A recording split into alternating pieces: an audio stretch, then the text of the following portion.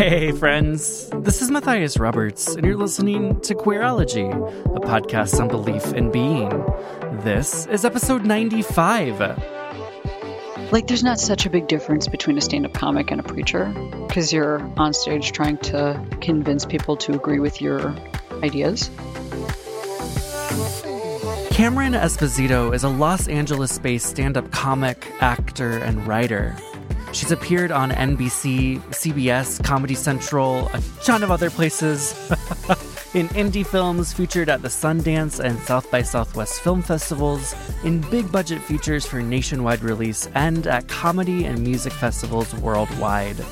She's the host of the popular podcast Queery with Cameron Esposito, which features interviews with LGBTQ luminaries, including the likes of Roxanne Gay, Trixie Mattel, Evan Rachel Wood, and Tegan and Sarah Quinn. Cameron is also the co-creator and co-star of the TV series Take My Wife, which garnered rave reviews from the New York Times, Vanity Fair, Vulture, and IndieWire, and is now available on Starz. Her most recent comedy special, Rape Jokes, raised almost $100,000 for RAINN, the nation's largest anti-sexual violence organization. Cameron just released her first book, Save Yourself, a memoir that tackles sexuality, gender, and equality, and how her Catholic upbringing prepared her for a career as an outspoken lesbian comedian in ways that the Pope could have never imagined.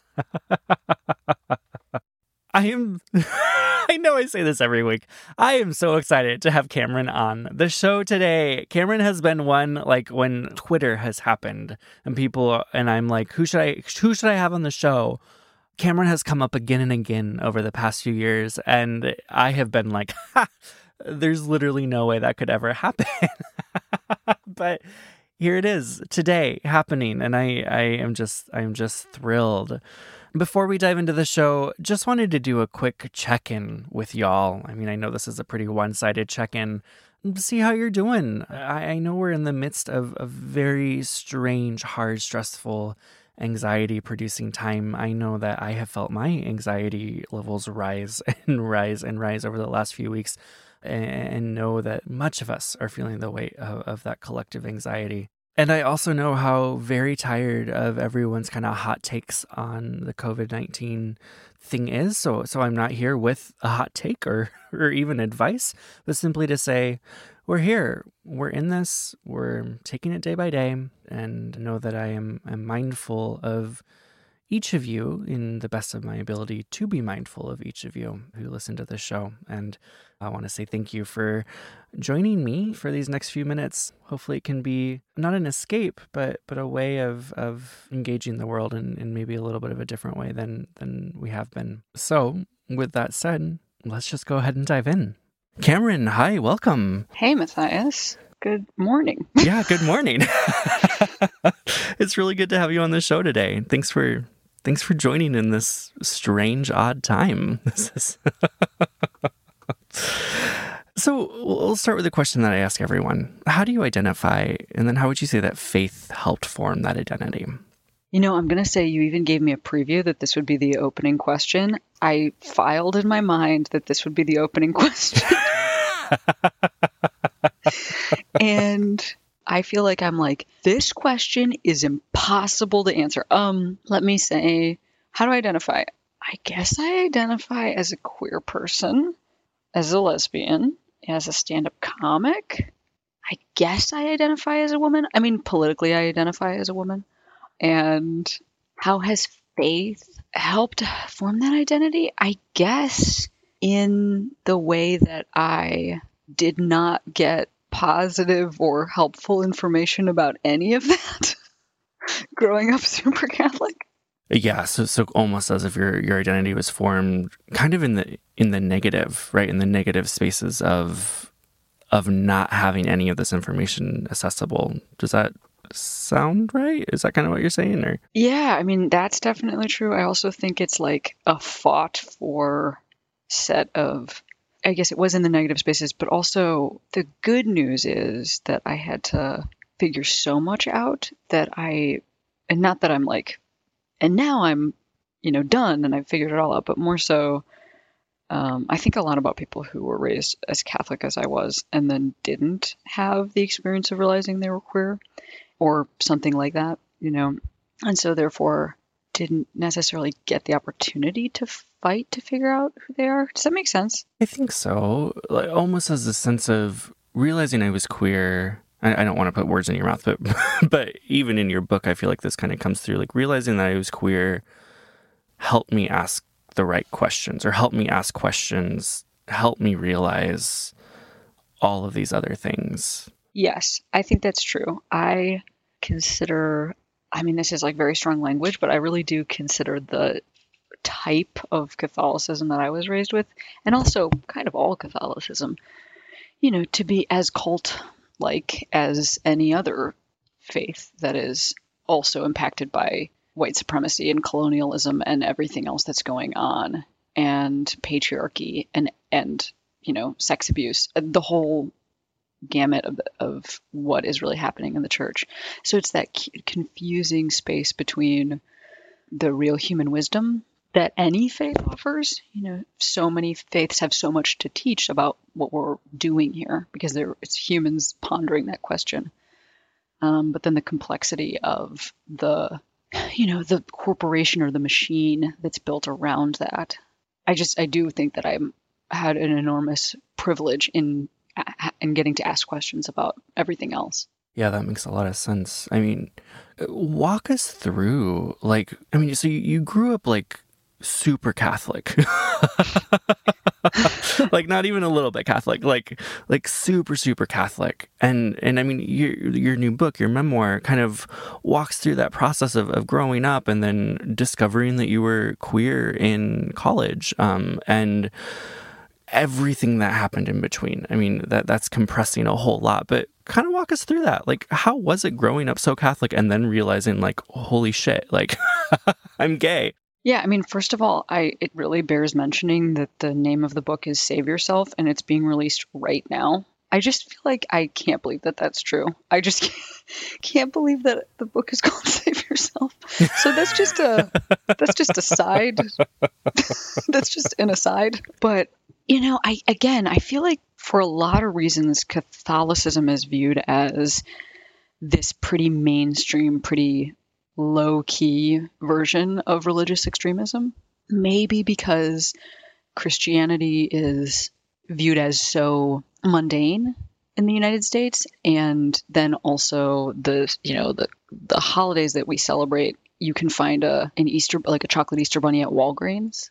So it just feels very woven into the fabric. Also, Catholic universities have really strong sports programs, football or basketball. And so I think we just get used to seeing Catholicism all around us. At least I obviously am from within it. So I don't know if this is true for people that were outside of it, but that's what I imagine is true. And then also, Catholics did such a good job of stealing or appropriating really good land and investing in art. So, we're in the museums, and we have the really beautiful churches that are visible in so many cities that you would visit. And so for me, it really was I was raised, so I didn't know anybody that wasn't Catholic. My aunt had been a nun and then left the convent and went and started a family. My dad and my aunt had been adopted through Catholic Charities, which is a faith-based social services organization. So even the services, were provided by folks who had this very strict Catholic bent. And so really everything around me seemed to be the same message, which is about actual literal hell and, saving yourself for marriage, and about gay people being either non-existent, that it was fake, that people were just sinning knowingly, or that these were people who were being tried by God with these urges, and that celibacy should be the answer. Because in Catholicism, the sin is not the inclination, it's the action. So, I mean, that's why there's a connection between, say, for instance, queerness and the priesthood. Because if you're a celibate dude, then you're actually fine. You're actually, doing things okay. I mean, I know that's a really long answer. So how did it feel? I think it felt so confusing, because it really was I say the same thing about for instance, something like feminism, like I never took a women's studies class in my life, and I did not grow up in a faith where women are treated equally at all. We can't be priests. We're supposed to be vessels for childbirth. And then in college, I had these thoughts like, what if men and women are equal? And it felt like I had this radical set of views where I was like, I think I just created this, like given no other information. I was just like, I have this idea and like, I'm going to try to bring it to the world. That's what it felt like, is that I was inventing queer theory, like as if nobody had ever been gay before. And I was just like, me, I'm actually gay. Totally. And I think like that's so interesting that you say that, because so I grew up like super evangelical, so different but similar, I think, in some of like the strictness and the religiosity. And I similarly started coming out in college.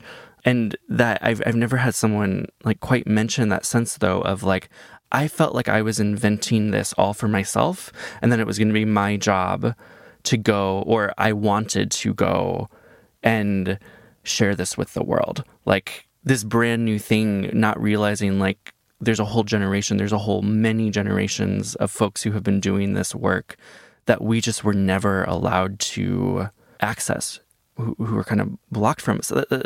What was it like then? I mean, I want to talk about your college experience, but I'm curious. So you're realizing, oh, I'm inventing queer theory. What was it like to start discovering that you were a part of a world that you didn't even realize was out there? I think that's why I still have a really strong interest in queer media and in our history.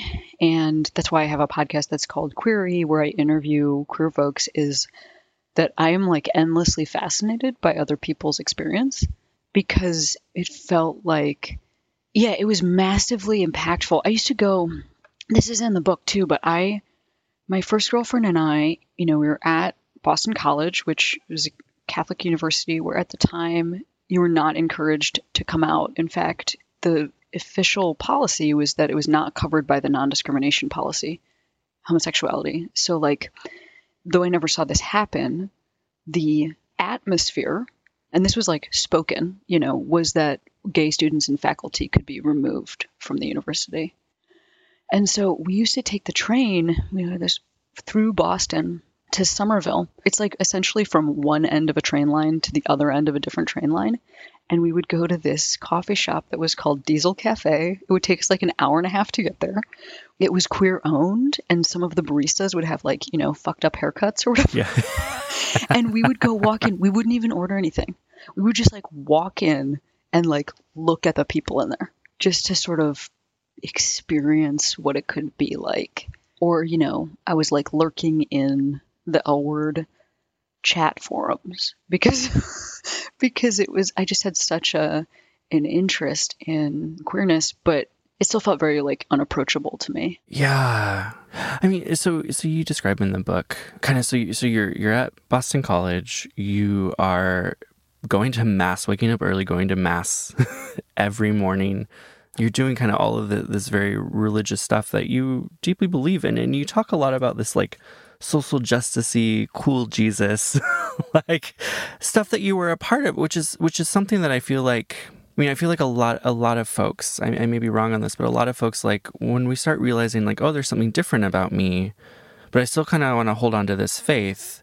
Like, how do I do that? And we discover this kind of social justice-y Jesus, cool Jesus that's, different.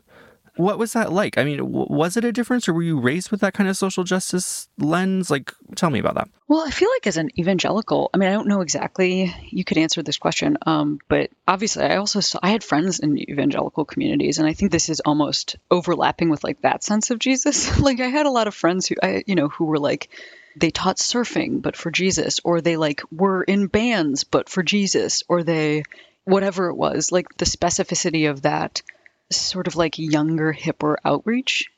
Did you grow up around that type of evangelical community? Yes and no. I was aware of it. My parents were pretty fundamentalist, so it was like there was an awareness that was out there, and those were the cool kids. Yeah, it's like that. It's like where the pastor is named like Pastor, whatever, GW or something, like some like really Totally. with like gelled hair. Like I definitely had friends who were in that scene because there's some overlap between that and this part of Catholicism. The difference being that like there aren't usually young gelled hair, folks who are married or whatever, because priests are unmarried, and so that just kind of, I think that changes the dynamic a lot.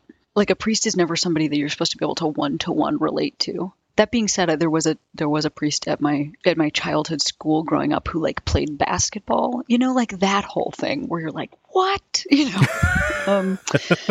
but so I did have this basketball playing priest. Or then when I was in high school, I was sort of introduced to, there's a part of Catholicism that is influenced by this thinking that's called liberation theology, that is about actually, creating like political unrest or, breaking the chains around the poor in a literal way. So it's not about like praying that the future in an afterlife will be better.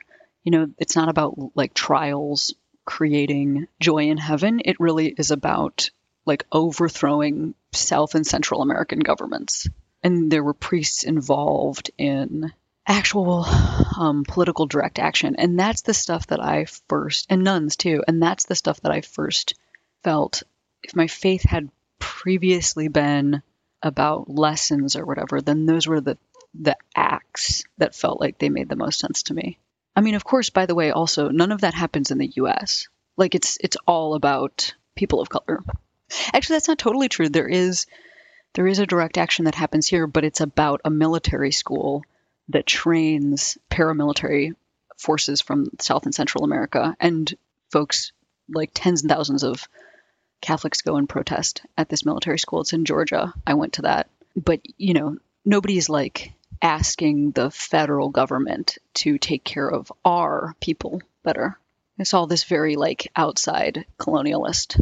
So there was a moment though where that kind of started falling apart for you, right? Like, I think it was when the Boston Globe, the sexual abuse scandal broke. I think in the book, that's kind of where you say, like, this is when things started falling apart. Tell me about that. Yeah, so the movie Spotlight is based on this time it must have been 2002, 2003, when bunches of stories, like I think there were hundreds of stories about, like, published in the Boston Globe about the Archdiocese of Boston, which is technically the boss of the school that I was at, hiding sexual abuse in priests. So like getting report upon report and then moving that priest to a different parish, as opposed to turning that priest over to some sort of authority or blocking them from direct interaction with parishioners. It was like this massive game of shuffle where they were just moving folks around so that allegations didn't stick. That was the front page of the Boston Globe, which is like the paper that would be on campus. So I'd be reading the Boston Globe while I went to my classes, and I was a theology major. And there is this moment that I remember where I was, it's around that same time, and I went to a talk that was partially a debate between other folks in my program. So it was like teens, we were like 20 or 19 or whatever. There was a young dude who was a theology major who I saw like, waxing philosophically about why women will never be able to be priests. Like, because they're not actually, they're created from man and from Adam's rib, and they can't stand in for God. And I'm listening to like a, 20-year-old person say this while reading what men in the church were actually doing. And, my thought was just, how could this be where your mind's at right now? Like, how is your reaction to these stories that like we should keep going, that business as usual is working? What was that like for you? I remember being angry. I like wrote an op-ed for the school paper. Like that I found a little while ago again. And it's about like, the op-ed is about missing the Catholic message, which I interpreted as being that equality is the most important lesson in the Bible. And I mean, what a sweetheart. Just like trying to change hearts and minds. I did not want to go quietly into that good night or whatever. I was like trying to stay and fight. I mean, I actually lived in Rome after that and studied theology in Rome after that experience. So it didn't create an immediate set of, I think for me, the place that it started was this feeling of like wanting to wake everyone else around me up. But then eventually I just found other communities and realized that not everybody actually already ascribes to this. There are places I can go that are maybe safe for me, and I don't always have to be the canary in the coal mine. Like I can take care of myself first. That's a big shift from I have to be the one to fix this to I can go other places and maybe find care, goodness, love, belonging just in a different place, in a place where I'm actually cared for, loved, where I actually belong. Yeah, it is a big shift. I mean, I don't think I've ever fully shifted out of that first one. I think I've just found different places to rest. Like, there's not such a big difference between a stand-up comic and a preacher, because you're on stage trying to convince people to agree with your ideas. And I do think I still have a desire to like get folks on the same page that I'm on. It's just that in my, like, say, offstage life or in my life, outside of the church, it's not then, like at the time it was like fighting and then I go home and fight, And so now it's more so like I still feel some responsibility to try to like bring folks along with me, but that's not my primary community or folks who need to like change or have their minds broadened or whatever. There's something subtle but like really radical about that. I mean, it's interesting that your book is called Save Yourself, because in some ways, like, that's a saving of yourself. My mind just went to sex there for a second, but like, oh, I mean, that's meant to be. Right. That's double entendre is very meant. Totally.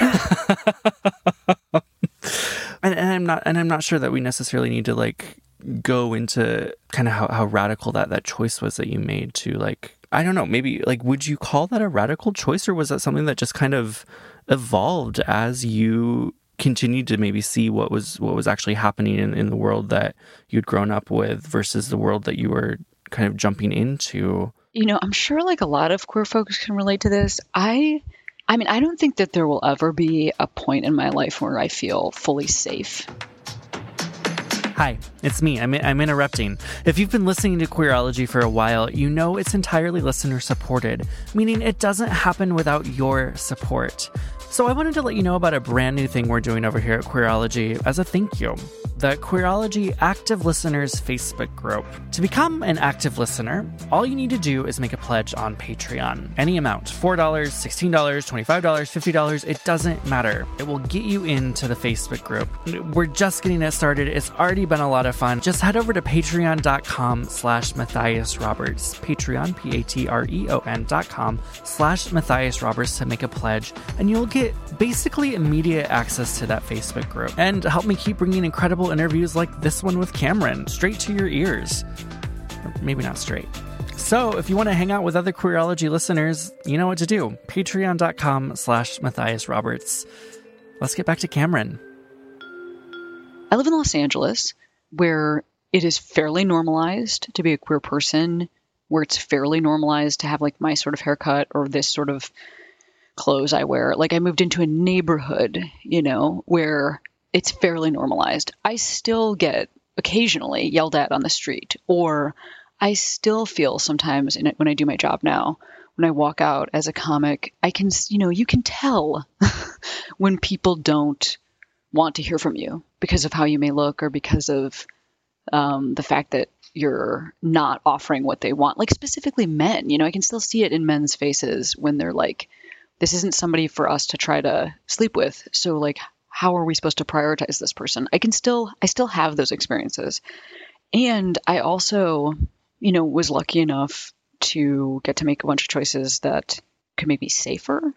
So I just think it's, I think like not having any awareness that there was a community, then sort of beginning by studying the community or visiting the community, and eventually moving into a space where I also so infrequently have to come out to people because I look like a queer person, but also I'm like kind of famously gay. You know, like I literally chose a job where I come out all the time because I found it exhausting to come out in little ways. You know, there's such a burden on queer folks to constantly come out.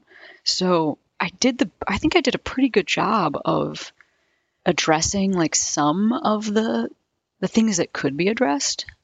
And, you know, like that doesn't mean I'm ever like safe or comfortable, but I made the changes that I could based on the getting further and further information.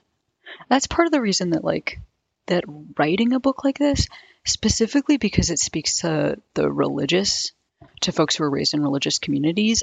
When I talk to straight people, they think that the story that's in this book is like from the distant past. And I'm like, well, not only are the events in this, I mean, the events in Save Yourself are like from the 2000s, but I actually assume that folks from religious communities are still having these experiences and not that this is the past. Which is very true, right? Like, I mean, I think it's that surprise that some straight folks have when they hear that.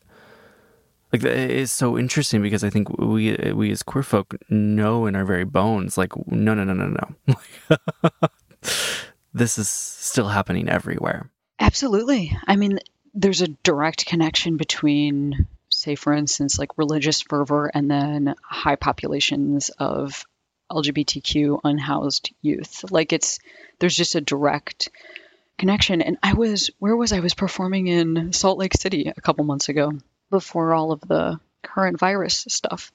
And my opener was somebody who was raised Mormon and was talking about his experience very positively, was like, yeah, people have been pretty accepting. And then sort of like as a last thing before we, said goodbye to each other, he was like, that being said, like, I'm not allowed to talk about my life with my family, like, and I just think that even as queer folks, we sort of are, there's pressure being put on us to act like things are fine. He's like, yeah, actually, like my experience has been pretty chill. And he's like, I mean, of course I can't tell anyone who I'm dating or like what my life is actually like, but like, it's been fine, and it's like, it's not fine. None of this is fine. Right. I mean, it's not my job to tell him that, but I can say just anecdotally, when I go out in the world and travel, I travel so much for my job. What I'm hearing from folks is that it is still not fine. Right. Like not even close to fine. Yes. And yet some of us are still so, and this is not a critique, but some of us, because of the way we were raised, are still so mired in it. I mean, I know I'm still mired in it. Like, it's not something that you necessarily escape, but like... Wait, tell me what you mean. Mired in this kind of heteronormative performance, this sense of I have to be something else in order to be loved, accepted, wanted, which, I mean, I know for me is a perpetual process of undoing that, right? It's not something that I can just turn off within myself. Yes. And it's a spectrum. Some of us are further along than others, kind of saying to people who are back there being like, no, like, come join us. And yet the process of joining means a saying goodbye to everything we know in some ways. Well, I mean, I would even actually go further to say it actually means not us saying goodbye to everything we know, but everything we know often saying goodbye to us. I mean, just regarding what you just said, I know for a fact that one of my biggest fears and something that resurfaces for me all the time is abandonment. Like I really have this sort of underlying, chill around abandonment. And if I look at why that is, when I came out, my family initially, not my siblings, but my parents initially, like, were not available for this information. Were really upset and talking to me about hell.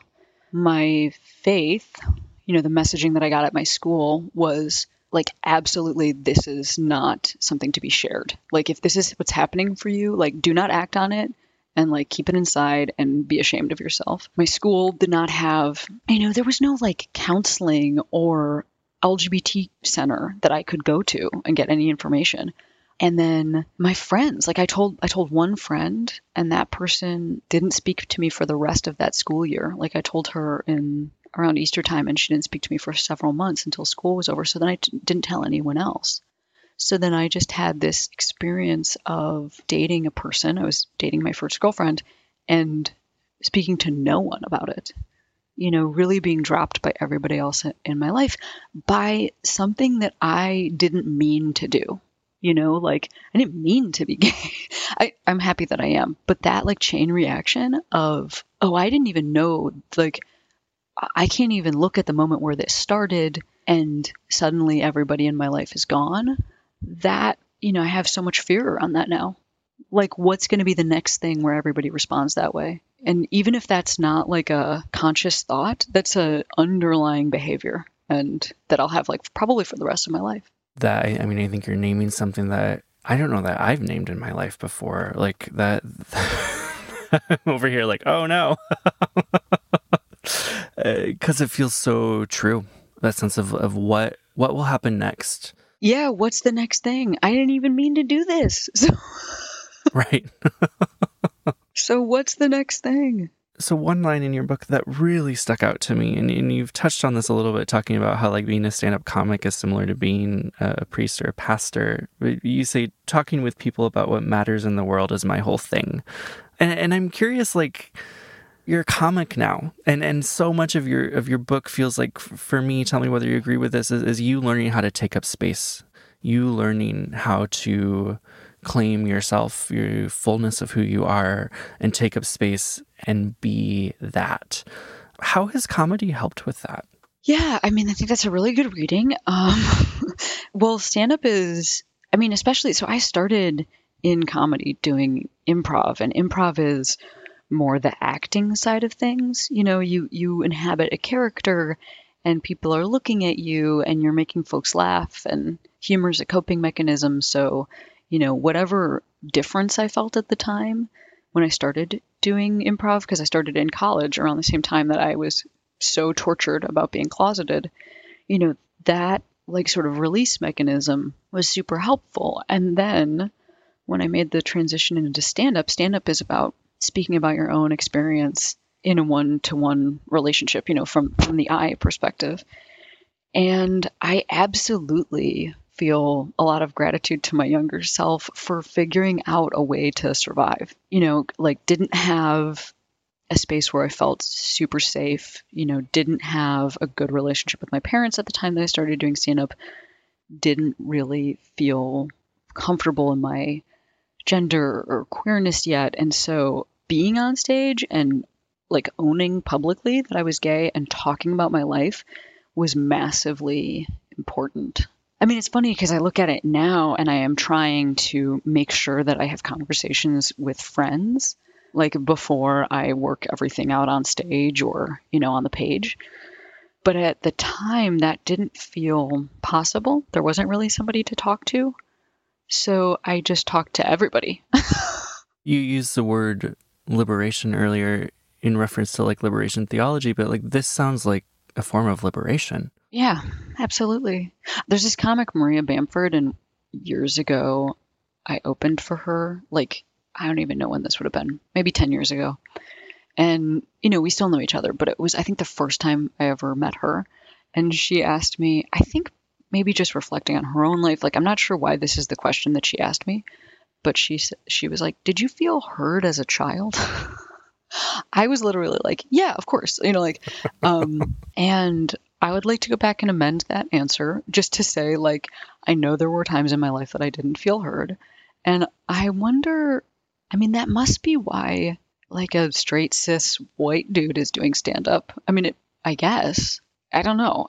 Maybe it's not the same. I don't know. But for me, I think it really was about liberation. I also think it was just about normalization. I think it was about, it's so risky to come out to one person because what if they have a negative reaction? But if you come out to like 300, 3,000, 30,000 people, you're going to get some positive reviews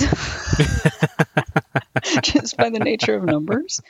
And I think some of it's that too, is just like for some reason there was like a lower risk. What would you say your relationship to faith is now? Is it different? Yeah, I do not have a relationship to faith. It doesn't mean I don't have a relationship to spirituality, but I don't have a relationship to, when I think of faith, I think of that being, maybe I'm just getting stuck on the word, actually, because I do think I have faith that there are things bigger than me, even if it's just the group mind. I don't think I'm the most powerful being in the universe. I think that as a collective, we're more powerful than I am as an individual. But I would say for some reason, faith to me is like, that's such a Catholic word, that when I hear that, that makes me, like, it trips me up and I think about organized religion. And so I will say spirituality and faith, I am relearning how to have a connection there at this point in my life. Organized religion is really blown up for me. Like that will never be it again. We don't know the future, but I doubt that will be it again. So for folks who are listening, who are kind of working through some of these things that you're a little bit further along the path on, what would you say to those folks who are kind of wrestling with these big questions or noticing the hypocrisy of the systems, who are trying to find those spaces that are maybe a little bit safer than where they are now? That is such a good question. I mean, here's the thing.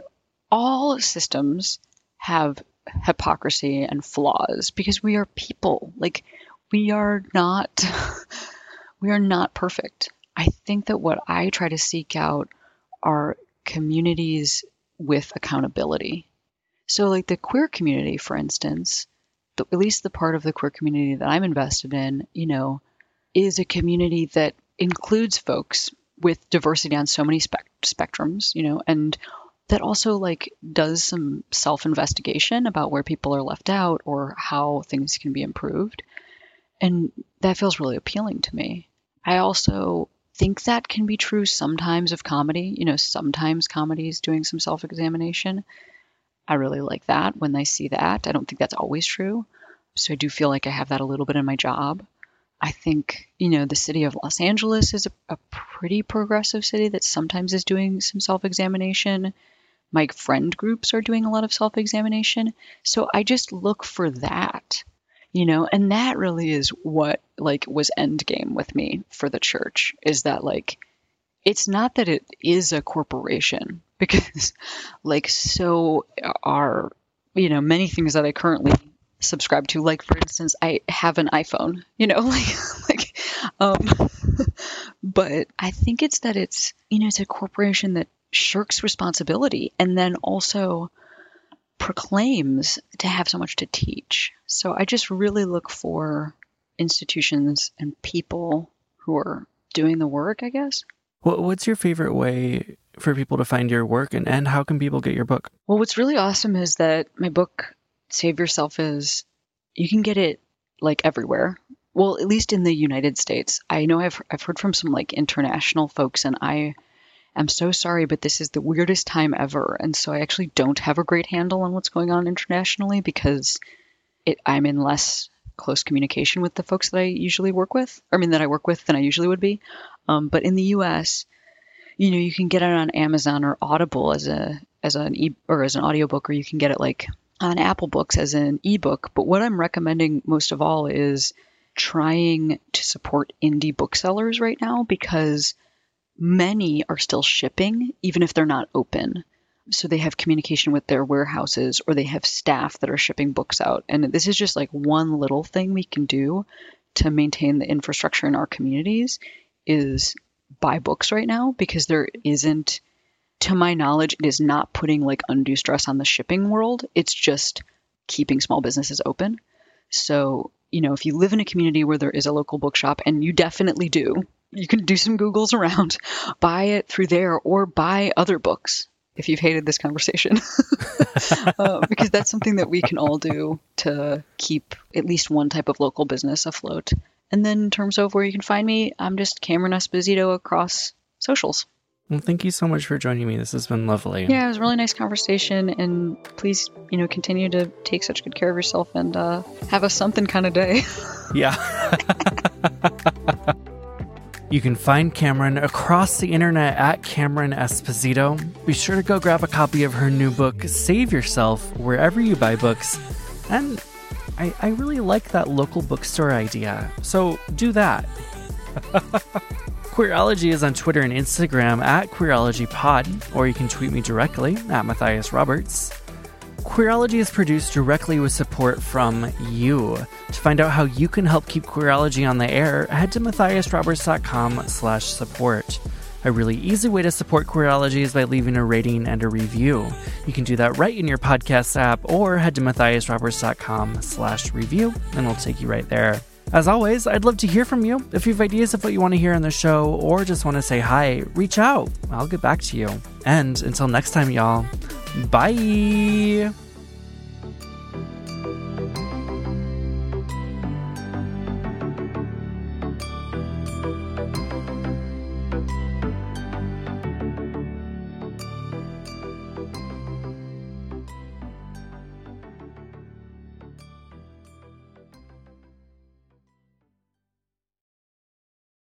Say goodbye to your credit card rewards. Greedy corporate mega stores, led by Walmart and Target, are pushing for a law in Congress to take away your hard-earned cash back and travel points to line their pockets. The Durbin-Marshall credit card bill would enact harmful credit card routing mandates that would end credit card rewards as we know it. If you love your credit card rewards, tell your lawmakers, hands off my rewards. Tell them to oppose the Durbin-Marshall credit card bill.